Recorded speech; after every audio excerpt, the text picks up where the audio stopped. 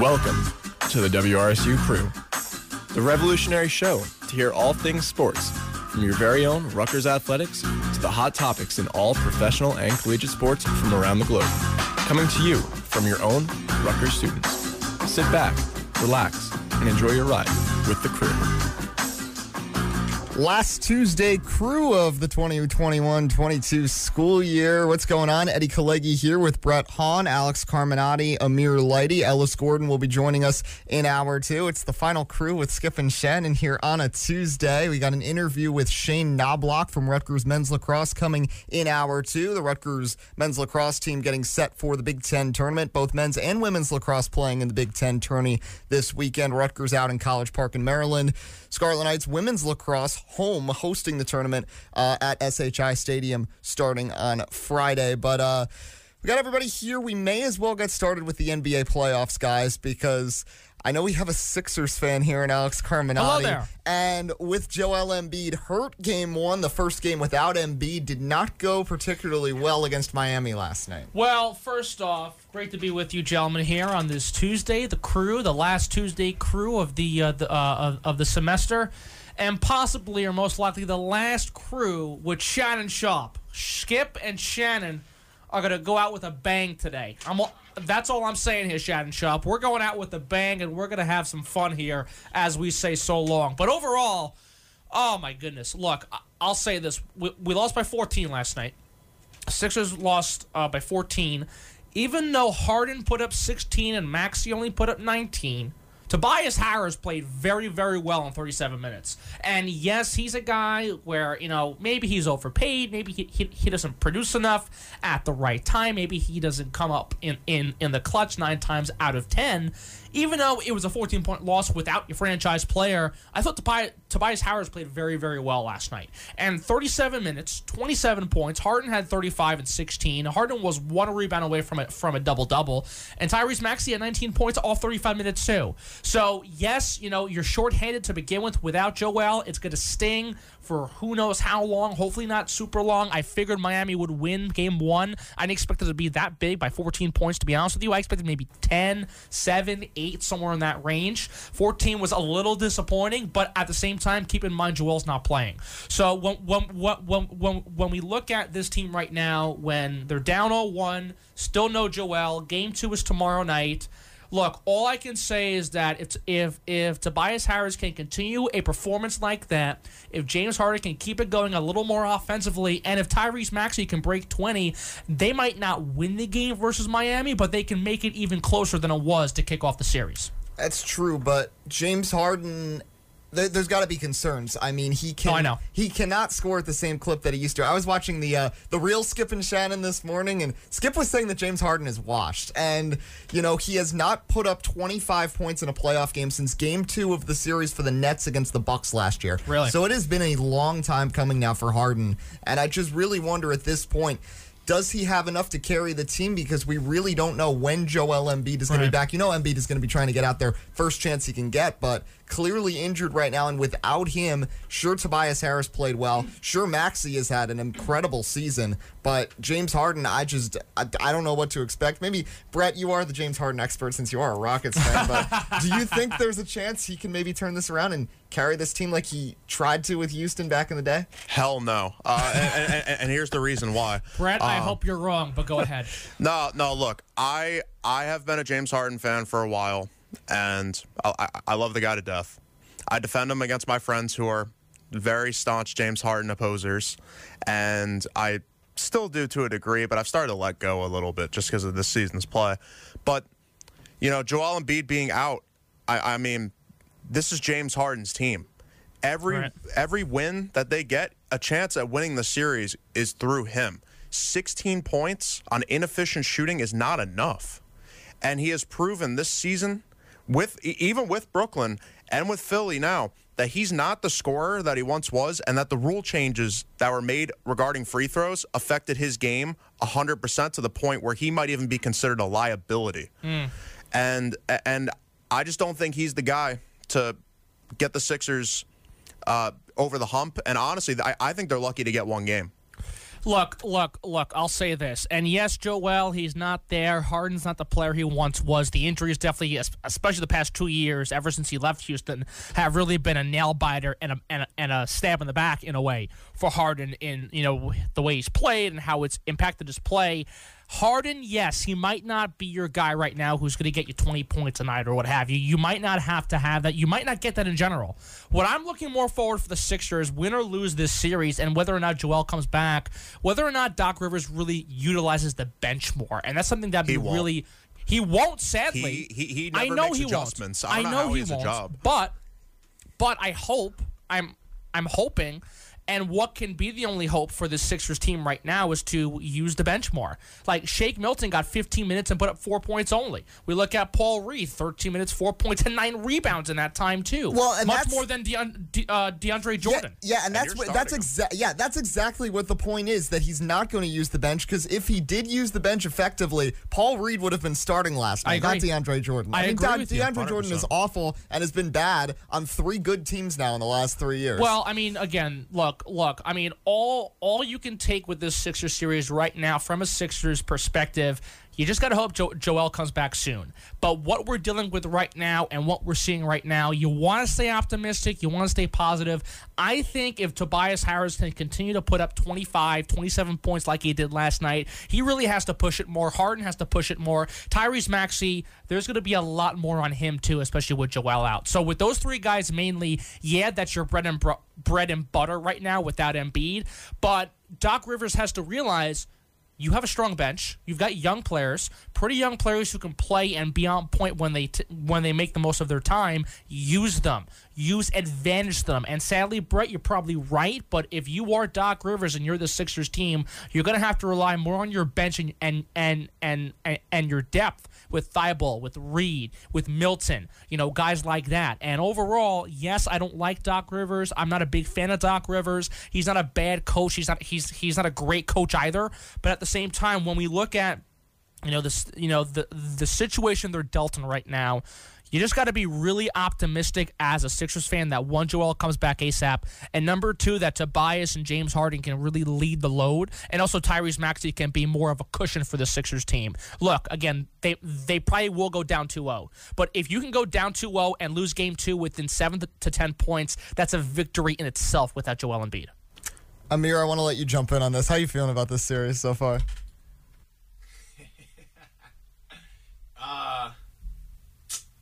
Man, do y'all not know who Doc Rivers is?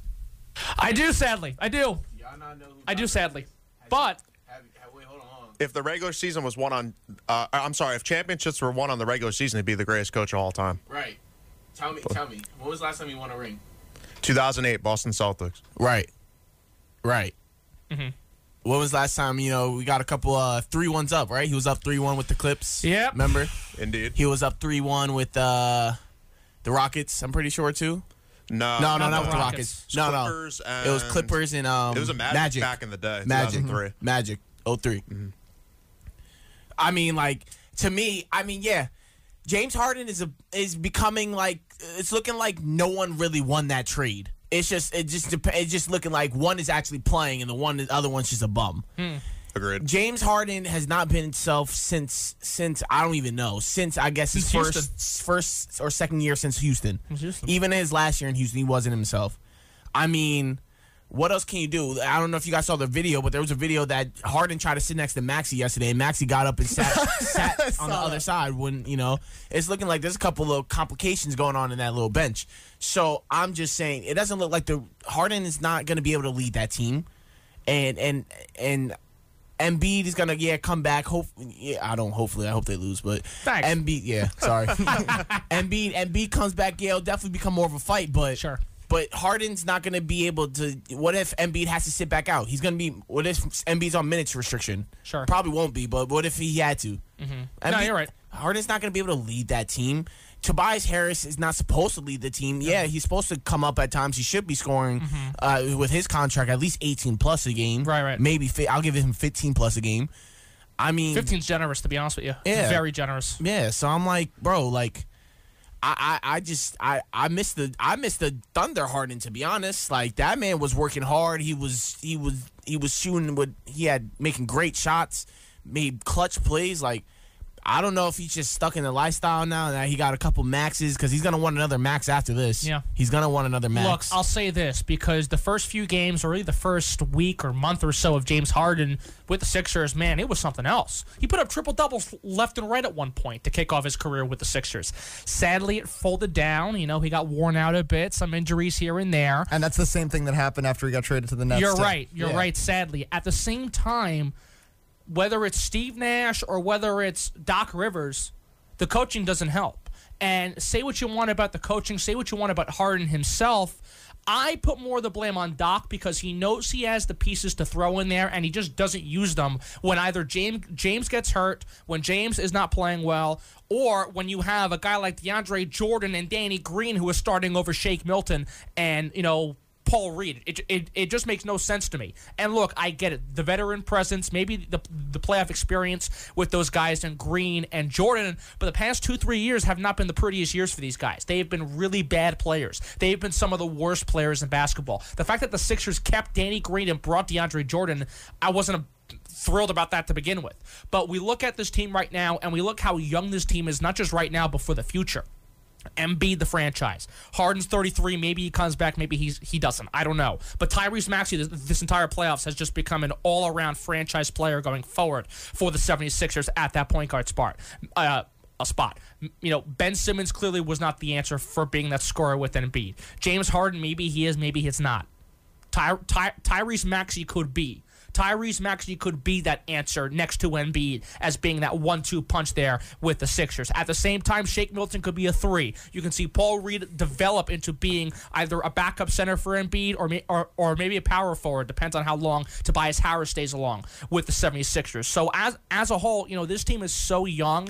And yes, maybe you win the series without Joel. Maybe you don't. It's really a toss-up at this point for where the Sixers go or the chances of the Sixers altogether. Miami's favored. Miami's the better team.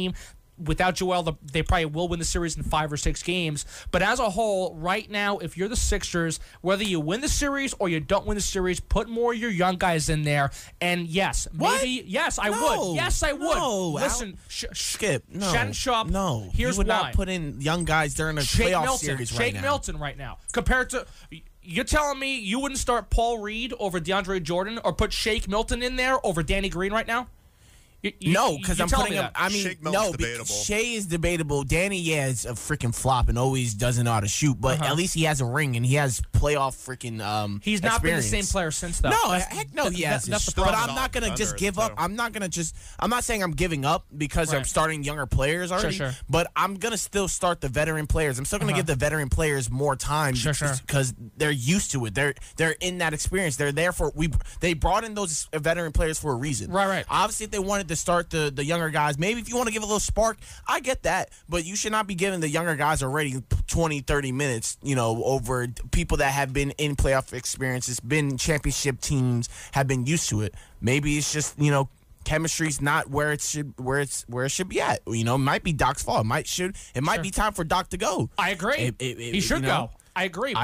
But the problem is when you hold back these young players, not just right now, but in general throughout the entire season, when you hold them back, how are they going to grow to begin with? And yes, I get it. I get the concerns. Jordan has more experience and Green and guys like that. But we've seen Shake Milton come alive. We've seen Paul Reed be this all of a sudden backup star behind Joel Embiid and someone who can be a cornerstone for several years to come. So why not give those guys a chance, especially right now if they're out of it without Joel Embiid and they're probably not going to win the series at all if that's what we're saying. And if we're saying Joel might not come back or if this team is going to lose regardless of what takes place, if that's the situation, why not give these guys the time? Why not give them the chance to prove themselves? Because then they're gonna go on Doc and say you gave up on game 1.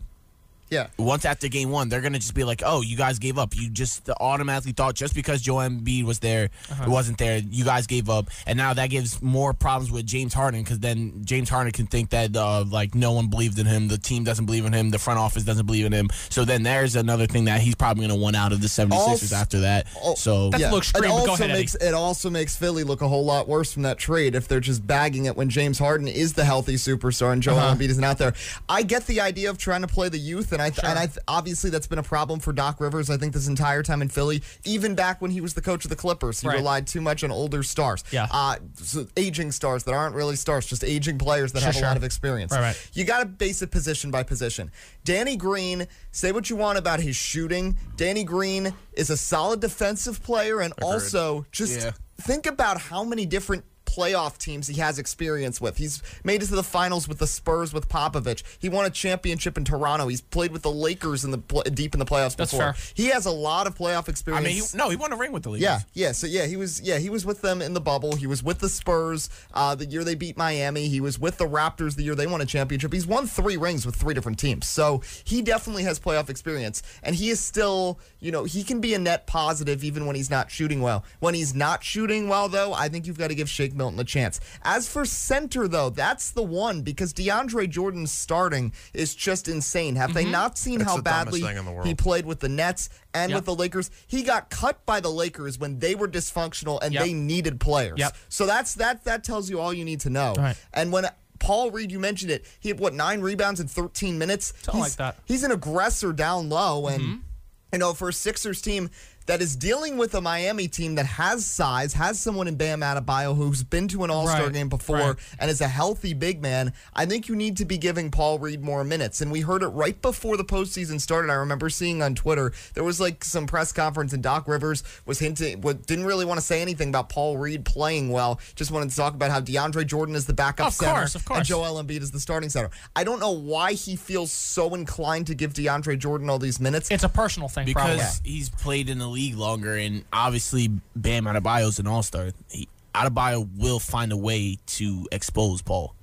He will find a way. Compared to the way Jordan's been exposed already by multiple teams and throughout the entire year, and especially in that game 1. Look, I'm not saying you're wrong. What I'm saying is that at this point, without Joel Embiid, without the Sixers, quote unquote, having a chance or not possibly winning this series, whatever you want to say, especially when Harden is getting older and he's been struggling, and also guys like Maxey who have been stepping things up, and there's been more of a role on him, especially to follow suit from Harden and Embiid and company like that. Why not give a guy a chance, a young player, 1, when he's thriving, 2, when he in the little time he gets, he's dominant and he's putting up minutes and he's being very productive. Why not give him the opportunity? And look, I get it, Bam is huge. Bam is phenomenal. Great player. Embiid, Bam. That was the highlight center matchup going into this series. Joel, of course, got hurt. But the point is that Paul Reed, for years going forward,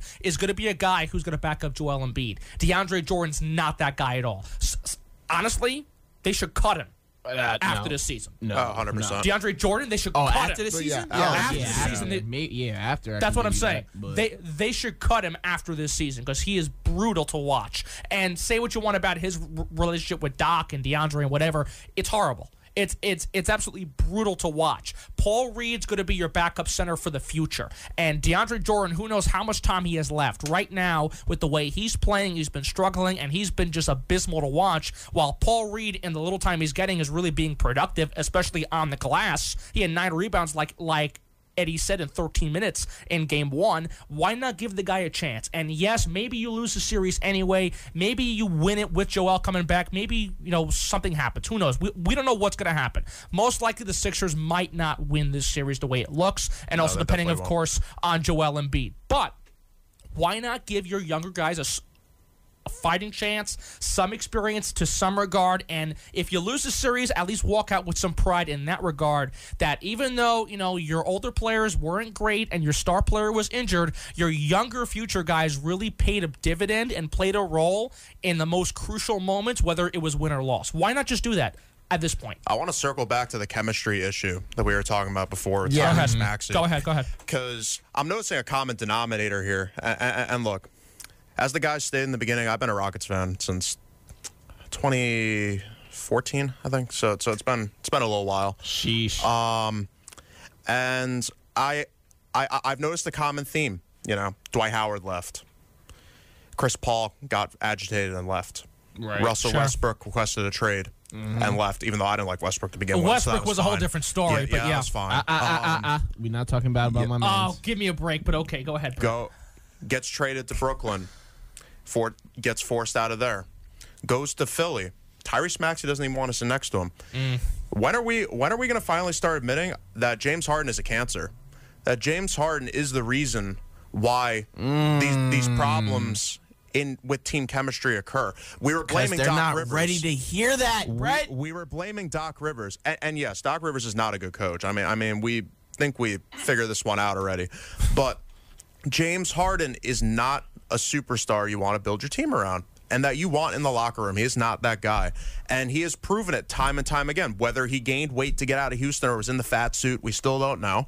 All right, but he is not a guy you want on your team. And good riddance. I'm glad he's out of Houston, because genuinely, this is a series that he should be thinking, wow, this is the defining moment of my career. I should go out there and put it all on the line. Right. And he cares more about eating lemon pepper wings and going to clubs. He's a bum. I said that. That's what happened. And I want to say, got the lifestyle. Go yeah. ahead. And, you mentioned the Nets a little more in detail with that. Right after he got traded, one of the most interesting press conferences I think I've ever watched was with Bruce Brown randomly right after. It was the following game right after the trade, and he was saying how happy the locker room was that now everyone that is here wants to be here and wants to be part of it. And let's think about it. This is a team that just acquired Ben Simmons and also had Kyrie Irving, who at that point couldn't even play half the games. And they weren't the problem in their mind. It was James Harden, who was out there on the floor for this team. So I think it's just a consistent trend we're seeing with James Harden that people aren't able to get along with him.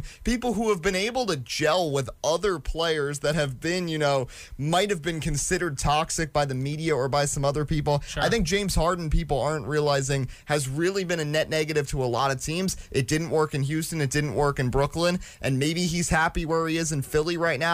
But let's be honest. He said he was happy when he first went to Brooklyn, even if Philly was his number one choice. A year later, he was gone and wanted out and was saying his hamstring was hurt and wouldn't play. So you never know how this is going to work out with the Sixers. And you mentioned it. I feel like there's a trend where when he first gets to a new team, he gets all excited. He plays really well. He's averaging triple doubles. He did it with the Nets when he first got traded there. He did it the first month with the Sixers when the Sixers were unbeatable really in February and March, and we saw him and Embiid getting to the free throw line like 60 times a game. Right. And then after that, Harden, I don't feel like he's playing with the same intensity. And in the playoffs, especially with the Sixers team that had Ben Simmons last year, you can't have a superstar not playing with 100% intensity. You can say that about Harden in this regard, confidence, not wanting to play, whatever. We haven't seen any injury scenarios yet. We haven't seen any things, my leg hurts, I'm not going to play today or whatever it is. We haven't seen that, thankfully, yet.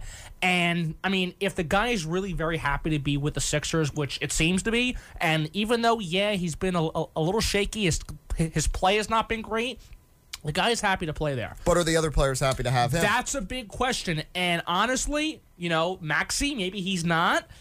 Some might be, some might not be. Embiid seems pretty close with Harden from what we can tell. At the same exact time, Doc gets more of the blame because Doc is just a horrible coach. Like, say what you want about James Harden, Doc is really the cancer right now for the Sixers because the guy does not know how to manage a team. He's cocky, he's arrogant, he doesn't know how to switch things up.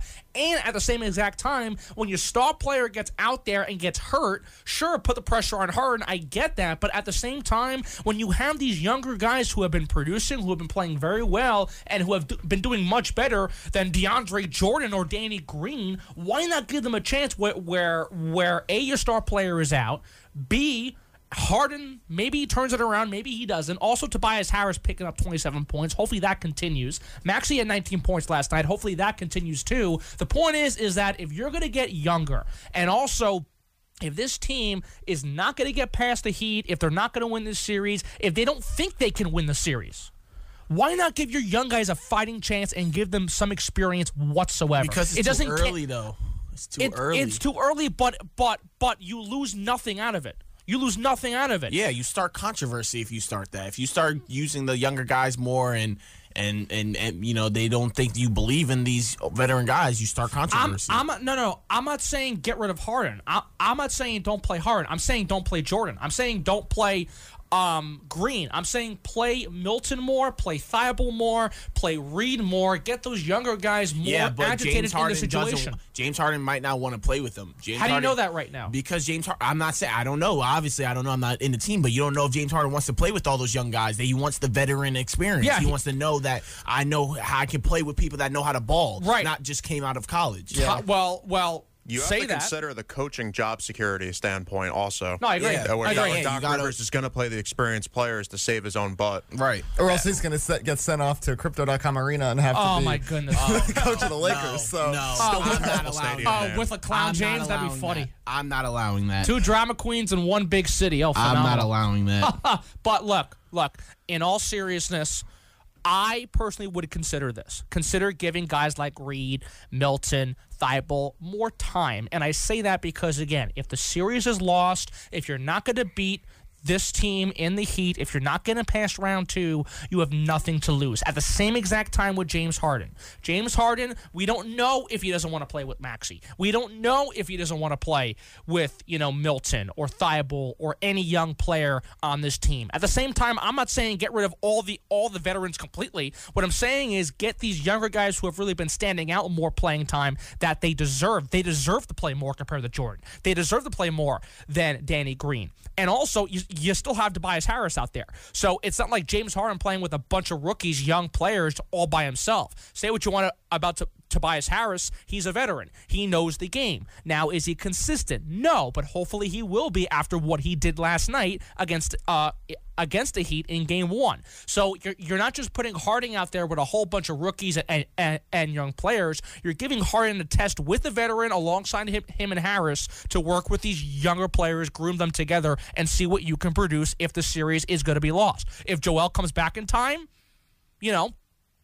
I would still play, Shake more. I would still play Paul Reed more. I would still give them more of an edge. But Joel is the key here. And if Joel hopefully comes back sooner than expected, Harden, I think, will get more comfortable. He'll grow more with Embiid. He'll grow more with Tobias Harris. That's your veteran presence right there. At the same time, under that, Maxey, Milton, Thibault, whatever younger player, Paul Reed off the bench, guys like that, if you put them together with this veteran presence of Embiid, Maxey, Embiid, Harris, and Harden, that could work something out. But again, all of that scenario depends on whether or not Joel can actually come back sooner. Yeah, that's going to be the real question. But I think just to wrap up on this, sure, the Heat, I don't know. I know they're the number 1 seed. They are a very, very beatable team. They are. They are. I mean, agree. just a couple weeks before the season ended, you had their star player ready to throw hands with the head coach and the player who had been on the team for 21 years. So,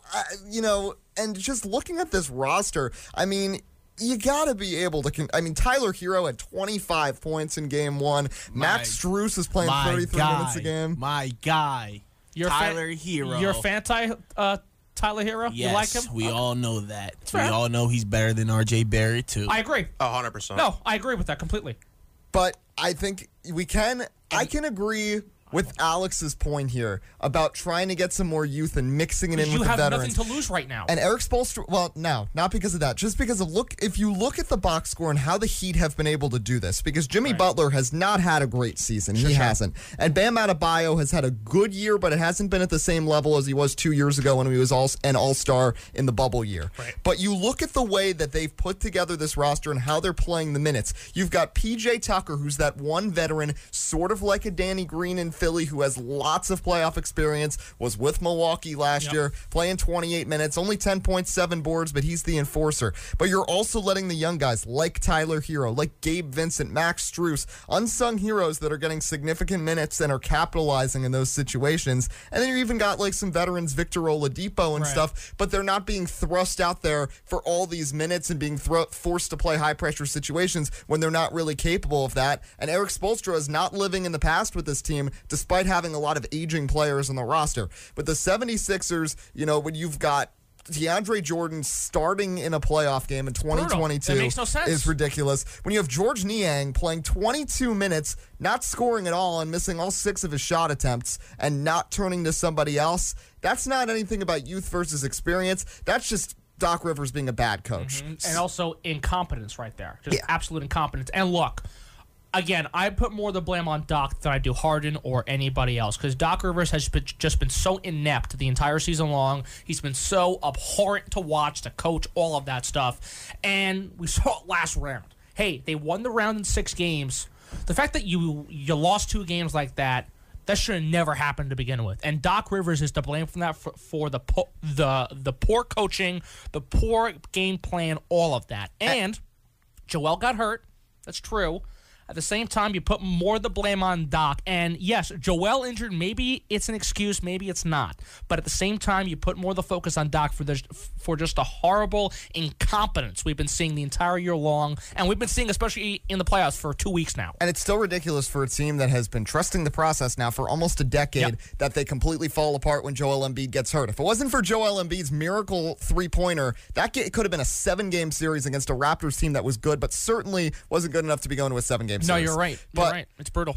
We'll leave it at that. Bottom of the hour, we got locks. We got a sportscast coming up. Stay with us here on the WRSU Tuesday crew. Eddie Kalegi, Brett Hawn, Alex Carmenaty, and Amir Lighty on 88.7 WRSU FM New Brunswick and streaming live at WRSU.org.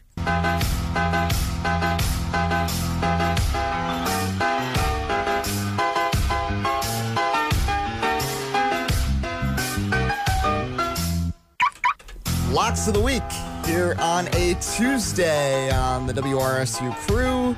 Eddie Kalegi, Brett Hawn, Alex Carmenaty, Amir Lighty. Final Tuesday crew with Skip and Shannon, and final set of locks. I tell you, Shannon Sharp, man, you're a heck of a guy, and the way you bear with me with my my whole bajambles here, man, I tell you, you're a class act, pal. You really are. Yeah, man, I try a little bit. I try my hardest. It's all right, though. I'm going to miss it. It's going to be... Well, we got to save your tears until 7:55. You're right, but I still want to go to the crib. I want to have my Chick-fil-A at the crib and have a dinner with Gio Baker at the crib. I still want that to happen. I'll see when it happens. I know. I'm just saying. That's one thing you have to promise me here. You have to promise me that actually takes place. Because Gio Baker's an absolute class act. Luke Nathan, a great class act. And I want to see the crib myself. I'm sure the crib is a lovely crib. It's a lovely place. I'm sure it's great. When Alex is going to the crib, it's starting to sound like when Plankton is going to steal this Krabby Patty secret formula. I just love that ever since you learned what the word crib meant, you're just using it so much in a sentence. Yeah, I know, right? It's awesome to listen to. Hey, man, hey. Right? They put him in the crib for a reason, you know? I mean, I don't know what it is. I don't know. They put him in the crib. Amir's in the crib. Gio's in the crib. Luke's in the crib. I mean, we all went for the crib. You all went for the crib. Yeah, we all Y'all still live in the crib. I mean, no, it's great. No, it's incredible. You know, Amir, we have I actually have a story to share before we do our lock, because Saturday I'm at Rutgers Day. All of a sudden, Alex comes up to me with a microphone. I'm wearing my, it's like a blue shirt. It has The Office and Dunder Mifflin on it, and this man calls it Dunder Mufflin. Dunder what? Oh, no. I said What? Dunder Muffin. That's what I said. What? Dunder Muffin. You never watched The Office before? I've not. Oh, you're missing out. I'm not gonna lie. Haven't either. Oh, it's a great show. See, Shannon Sharp. Yeah, me. but You guys are missing out. Great show. Even if you haven't, a lot of people, I don't know. Also, it said it on my shirt in like 20 places. It said Dunder Mifflin. I You were standing right I was next to me. skimming really quickly. I was just talking and yapping. You were there as well. You and your buddies or whoever they were. And, I tell you, Ed the Shed's got a nice collection of shirts. I'll tell you that. Ed the Shed with his Dunder Mufflin.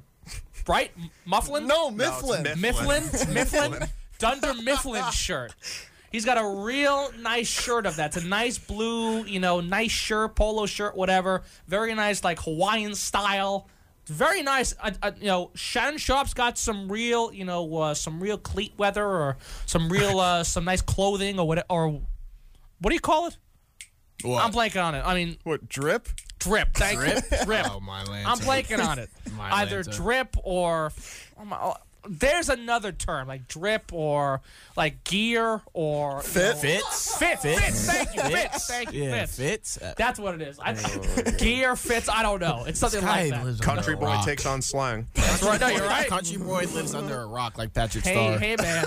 But you know what? Speaking of I'm a hillbilly, man. What can I tell you? Speaking of country boys, let's go to NASCAR for my lock. Go ahead. All right. That's I great. love when Eddie uses NASCAR, bro. I love that. 'Cause, This is- no one would think that. Brandon Brown's the greatest. No, he's not. This is actually a pretty big lock for me because, okay, now if you count my 3 locks I did on Summer Crew, all of them I took, the spread against the Orioles, and I was right on all 3. That doesn't really count. Guess what? I'm still going to count them. I just bet against the Orioles. So If I do, though, you know what? That's still a lock. It was locked to happen, and it did. That's fair. So my record this year is 8-11. But if I include those, I'm 11-11, which means I can get above the 500 mark to finish out the year if I hit on this lock. So we're going to NASCAR with the legend himself, Ross Chastain. And by the way, stealing Alex's term, talk about a class act. A watermelon farmer turned NASCAR driver from Florida. That's great. And his team is owned by Pitbull Team Trackhouse. Oh! He has won 2 races this season at Circuit of the Americas. Very nice. Which is, by the way, a track that F1 goes to, so he knows how to turn right too. And Talladega, where you just turn left. We're going to a track where you do just have to turn left, and it's Darlington Raceway, where he's finished well. He's finished in the top 5 before. My lock, right, he's having a really good year, a surprising year. He's never finished higher than 18th in the final point standings. Right now, he's sitting 4th. I think he's going to keep the momentum going. So my lock is Ross Chastain finishes in the top 10 this Sunday in the Goodyear 400 at Dover. I like it. I like it. Watermelon farmer, huh? Yes. Wow. Yes, he owns a watermelon farm in Florida. The And American dream, baby. His There you go. celebration at the end of any race that he wins, he stands on top of the car, holds a big watermelon, and then smashes it down on the asphalt. So, That is the beauty of the American dream. yes, it is. And Beautiful. Pitbull is his owner. I mean, Oh! that is just the greatest team. Mr. 305. Yes, Mr. Worldwide. He had a picture of Pitbull on his car, like on the hood. It was like promoting Pitbull's like new single. It was epic the other day. But yeah, that is my lock. Before we get to this final Skip and Shannon locks, Brett, you got a lock for us? Oh, absolutely. And, I'm going to go off Eddie's Baltimore Orioles logic because there's a team worse than that in the MLB, and that's the Cincinnati Reds. Oh, The my Cincinnati goodness. Reds are 3-19 right now. Did you see the video when they dropped 3 straight pop-ups on 3 straight pitches? Oh, absolutely. Did they The really? Rockies? Yep. So I'm going to take Mr. Eddie Kalegi's strategy here and bet against the Reds because they're god awful. Who are they playing? So they're playing the Milwaukee Brewers tonight. Brandon Woodruff is one of the better pitchers in the MLB. Yeah. And their money line is minus 235. So I'm gonna go money line Milwaukee Brewers. Now, if you want to take a riskier lock that I still think is going to hit, Klay Thompson, Desmond Bain, and Jaren Jackson to make 10+ combined threes tonight is plus 170. Wow. And I don't think that's too bad. Clay had a good game 1, and Bane can shoot. I was trying to do it in a parlay. Unfortunately, you can't do that. Otherwise, I would have given some even better odds for everybody. But can't combine them. I mean, you can't go wrong with either one. So I'm gonna lock in. I'm gonna lock in the Brewers, but keep an eye on the other one. That's a bold pick. And the Brewers. But yeah. What's wrong with the Brewers? Oh, I can't stand the Brewers. Can't stand the Brewers. Brutal. Awful. Brutal. Okay, then. All right, what's your lock, Shannon? Shannon Sharp? Sharp, go ahead. Oh, me? Yes, Shannon Yeah. Sharp, you. Now the other Shannon. Yeah, Who's the other? yeah, exactly. Man, I'm gonna go to the best playoffs to ever live.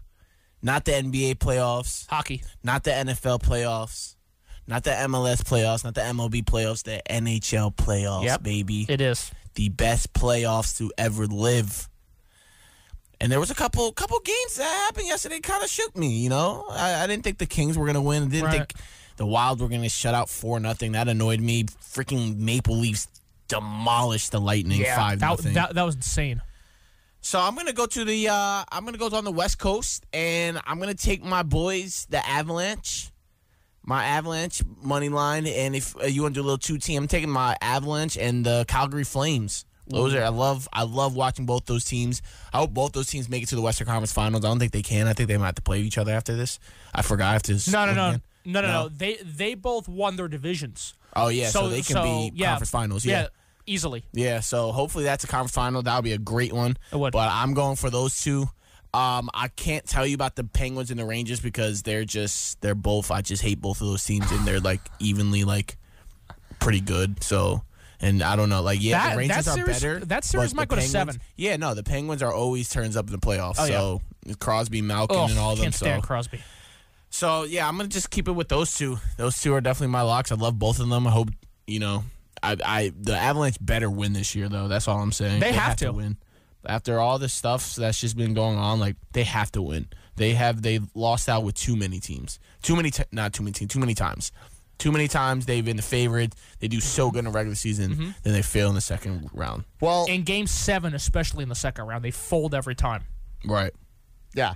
Well, now we have the special final lock. You've learned so much from Amir Lighty, all about the world of betting this semester. Sure have. Yes. So Skip Bayless, Alex Carmenaty, what can you give us? I know how to lose my money. Thanks to his, great advice from Shannon. My advice is perfectly fine. He just sucks. He just thinks because I took the freaking Colts one time and it should have won. I'm gonna run with that. Should have won. I'm gonna run with that every day. I should have won. By the time we get off the air, I'm still gonna run with that.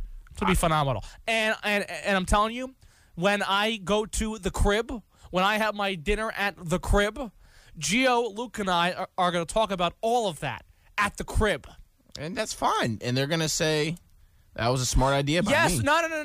You didn't have to say crib 3 times in 10 seconds. I like that term. The crib is very nice. I like it a lot. I mean, you put a baby in the crib. You could live in a crib. You could be in the crib. You can stay in the crib. You can have fun in the crib. You can have friends over at the crib. That's great. It's phenomenal. It's a great term. Who came up with the term? Who did? Seriously. You? Cribs? Yeah, who? Yeah, bro, I don't know. Crib has been a word for so long. For how long? Oh, my God. This is awesome. Before we were all born. Really? Yes. People have used the word crib in, since probably the 1800s. No, I know. I wouldn't say that. Probably past the 1950s. Really? So you're telling me when you were a baby, your mother didn't say, "Oh, I'm going to put him in his crib"? No. That word's been around for so long. No, that I get, but to reference as your place or your house, let's go back to the crib, gang. I never heard that before. I mean, I've heard, hey, gang, let's go back to my place, or let's go back to the house, let's go back to the apartment, let's go back to the place, let's hang out at my place. I never heard of let's hang out at the crib, let's hang out at my crib. I never heard of that before until this guy. Well, guess what? I just went on Google and I found out the first time a crib was used as a place of residence was by William Shakespeare in the play where Henry IV says... William Shakespeare knows what's up, baby. Yeah, He's a man of culture. Shout out Willie. Henry IV said that he was going to thou smoky crib. Yeah. Yes, sir. Yes, sir. Shout out my boy Willie the Shakespeare. Oh, Shakespeare was the man. I love Shakespeare. Shout out Willie, my mans, my guy. What's up, Willie? We miss you. He's been gone for 400 years, so I'm pretty sure we all miss him at this point. But... All right, what's your lock? My lock. Hey, man, we're having fun at the WRSU crib. That's all we're doing right now. We're having fun at this crib. But sometime soon, I'm going to have fun at Gio's crib with Amir and Luke. But anyway, my lock. The Celtics, the Bucks. Milwaukee surprisingly took down Boston in Game 1 by double digits. It was incredible. They were up by 16 at one point. I mean, the way the Bucks just ran the table in Game 1 was just very shocking. Game 2 tonight, the spread, Boston 4.5 favorites. Milwaukee's going to cover. That's my lock. I think Milwaukee goes up 2-0. Marcus Smart not playing tonight. He's out with an injury. Smart this year has been unbelievable. Defensive Player of the Year for many reasons, if not just one. But, as a whole, my bet, take Milwaukee. They'll cover the spread. Still no Middleton. Still with that injury. Giannis played pretty well in Game 1, and the Bucks really shocked everybody in Game 1. Now, are they going to win the series? Possibly. Can Boston come back? Of course. But right now in Game 2, the way momentum has shifted, also keep in mind that Marcus Smart is not playing tonight. Take the Bucks to cover the spread. The spread's a -4.5 in favor of the Celtics. Take the Bucks. They'll cover. They'll be up 2-0 by the time tonight comes to a close. All right, we'll leave it at that. We'll step. If I lose money because of this, I'm gonna be very mad. You're taking my advice. No, I'm not. You should though. I'm not. You should take my advice. No. Because I. No. I'm telling you, I could win you probably $1 million if you take this bet. No, I'm serious. I'm serious. I could. No. And you can buy many cribs with Gio and Luke and everybody else. No. You don't need many cribs. You only need one. Well, if you have the money, why not buy 2 cribs or 3 cribs or even 4 cribs? Why not? But then it's not as special as being like denominated as the crib. No. But anyway, Here's my other crib. Here's that crib I have. Why not? we'll talk more about cribs after the break. Sportscast coming up. Also, hour 2, an interview with Shane Knobloch. Stay with us. 88.7 WRSU FM New Brunswick. It's the WRSU Tuesday Crew. Back on the Tuesday Crew, WRSU FM New Brunswick, only online as well on WRSU.org. Alex Carmenaty, Brett Hawn, Eddie Kalegi, my good friend Shannon Sharp, Amir Lighty also with us here. Gentlemen, let's talk about the New York Mets, the Amazins, the Mets, who are coming off a series win against the Phillies this past weekend at home at Citi Field. Currently, they're taking on the Braves. They won Game 1, Eddie said earlier on, against the Braves today. Game 2 of their doubleheader currently right now. Brett, apparently you went to Citi Field on Sunday night and saw Max Scherzer lead the Mets into a 10-6 victory and a series win this past weekend.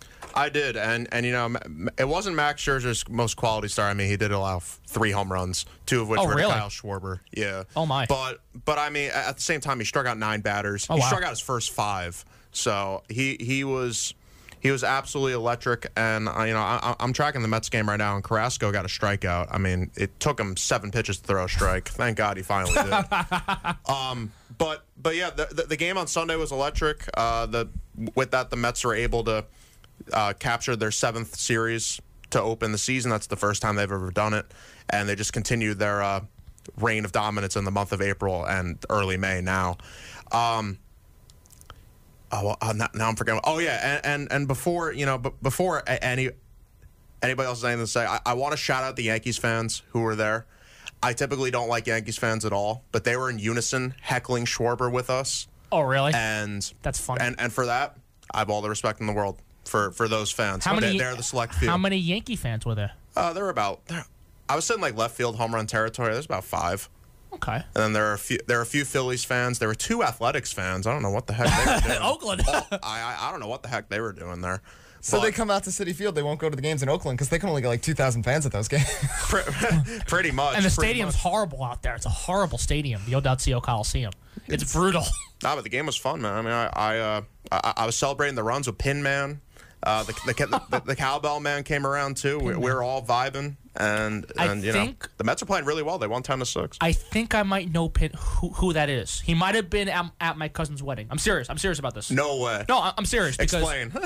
I don't know the full details. I don't know the entire story, but somehow my cousin, who's from New York, got married to a guy who's from Massachusetts, but the wedding was here, or not here, but out on Long Island, and I think this guy was there or not. I can't remember exactly, but his wife was there, and his wife was telling me about who this guy is.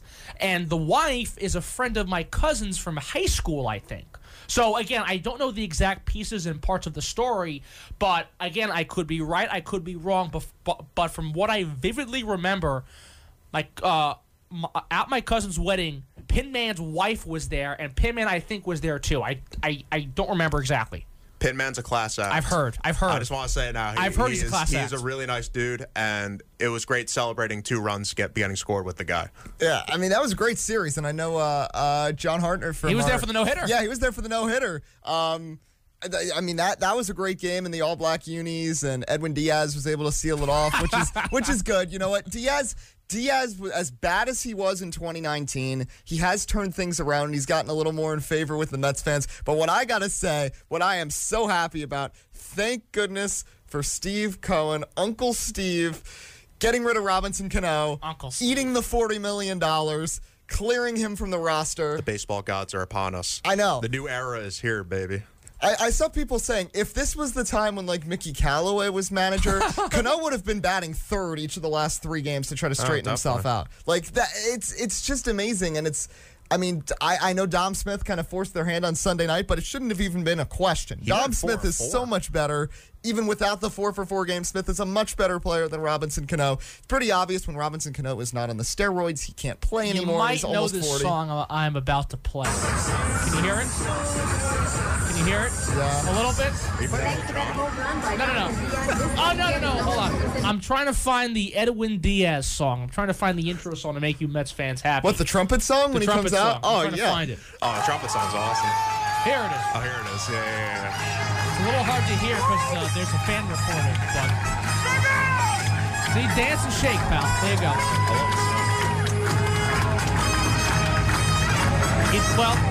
It is a classic. It is a classic. Yeah. The best one, though, that I've ever seen that was, like, totally undeserved was I went to an Angels game in 2019, and they had this weird intro for Hansel Robles when he was the closer for them. And they had this whole big thing where, because they called him the Palomino, and they had this creepy guy wearing a horse mask on the scoreboard, and they were playing, like, Beethoven music. And this was in California, yes, right? Yes, and it was this big, long 4-minute intro for Hansel Robles to come out, and he barely got the save, too, and it was against, like, Texas, so it was, like, obscure. But you know what? The Mets are playing well. It's nice to see, new leadership and Steve Cohen willing to, spend money and also willing to eat money. Obviously, the whole situation with Robinson Cano was not ideal. But in the end, as bad as that trade was, Jared Kelenic has not looked that good in both of his major league appearances so far with the Seattle Mariners. And Justin Dunn isn't even in the majors anymore. And Edwin Diaz has turned out to be much better than we thought. And he's got this really nice trumpet song, too. So in the end, that trade that was really bad, I'd say, is only kind of bad at this point. Yeah, and I mean, going back to the walkout music, I have to say the best one is definitely Luis Guillorme. Guillorme has an awesome song. I have no idea the name. I'm not even going to sit here and try to attempt the name. I'll tell you, I don't know the name of Chris Burrito's walk-up song for Records Baseball, but the suave and the whole mixture, the way he does that in his song, it's very catchy. It's a very, very catchy song, and I think I know what suave means. I'm blanking right now, but I'm sure it means something good, and Chris Burrito's playing with suave. Is it in relation to the Crib? No. I don't think so. No. Best walk-up music that the Mets have had was Yoenis Cespedes when he had the Lion King music, when he was good, because that was exciting. Right. When he was really bad and had two busted legs in 2019, that wasn't as exciting. But when he was good in 2015 and 16, and then, of course, shipping up to Boston when Daniel Murphy would be batting. Oh, that's a good one. That was an all-time best. That's a good one. For sure. The good old days. It's still a great song. Yeah. It's still a phenomenal song. And the Mets play it every time I turn around, regardless of what it is. That's Draymond Green's favorite song, or favorite band, Dropkick Murphys. Dropkick Murphys? Oh, my goodness. Okay, so suave means charming, confident, and elegant. Chris Burrito plays like that, and he suaves the ball up. He suaves it up all the time. I tried with the pun, but the way he suaves the ball definitely shows he is suave for sure. This is so fun. You've learned what a crib is, and you've learned what suave is, and we're just in the first hour here. And I'm playing Edwin Diaz music for you. Who would have thought that? And again, I'm not a Mets fan at all. I can care less for the Mets, but I do like his song. His song is very catchy, and the trumpets, and when Mr. Met and Mrs. Met go out there and blow the trumpets around or whatever. I tell you, it's a really good PR stunt. It's a very good PR stunt. And the Mets, lousy team, lousy record and organization or what have you, but their PR is pretty good. I'll give them that. Their PR is phenomenal. I mean, they get the best record in the National League right now. But, they're number one in the power rankings. I don't know. By next week, they'll be gone. We'll see. Yeah, all right, we'll see. One last thing I want to ask you this hour, Brett. Since you were there on Sunday night, you got to see the egregious thing where Yohan Lopez threw inside at Kyle Schwarber, and somehow that resulted in a 3-game suspension. I mean, and Buck Showalter got suspended for that. That's payback for what took place, by the way. Yeah, my angle of the whole thing was pretty bad because I was in left field. Yeah, but he didn't hit him. They didn't even throw up and in like they did at Arenado. They threw low. Honestly, you know what? Our entire section was chanting "hit him," so myself included. So I mean, you're not that innocent then. Fair enough. No, I'm not. But I don't think it should have gotten a 3-game suspension for that. That was crazy. And I have a lot of words that are just not appropriate for the air, so I'm going to keep my mouth shut. I think Lopez on this team, his role is just to throw at people, because the only times I've seen him have been now Arenado and Kyle Schwarber. But you know what? You always need an enforcer. You need a Patrick Beverly. You need an Eddie Kalegi on your roster. Oh, my goodness. But we'll leave it at that because we have reached hour 2. I'm going to try to play the song one more time for you. Some Edwin Diaz stuff. Oh, we're going to get some Edwin Diaz. I'm trying. All right. I'm trying to find it. Hour 2 is going to be coming up. When we come back, there it is. There you go. Brett's having a good time with this. I'm so happy right now. I'm a huge Mets fan. I love this. I'm sorry to hear that, but I'm sure you'll enjoy this. Anyway, Eddie, let's go. I don't think there's any better hype music than that. And that music will get you hyped up because we're going to be talking to Shane Knobloch after this break. Some talk about Rutgers men's lacrosse ahead of the Big Ten tournament. So stay with us. And, of course, hour 2, more NBA, more NFL. And Alex will say goodbye to Shannon Sharp at the end. So stay with us here on 88.7 WRSU-FM New Brunswick and streaming live at WRSU.org.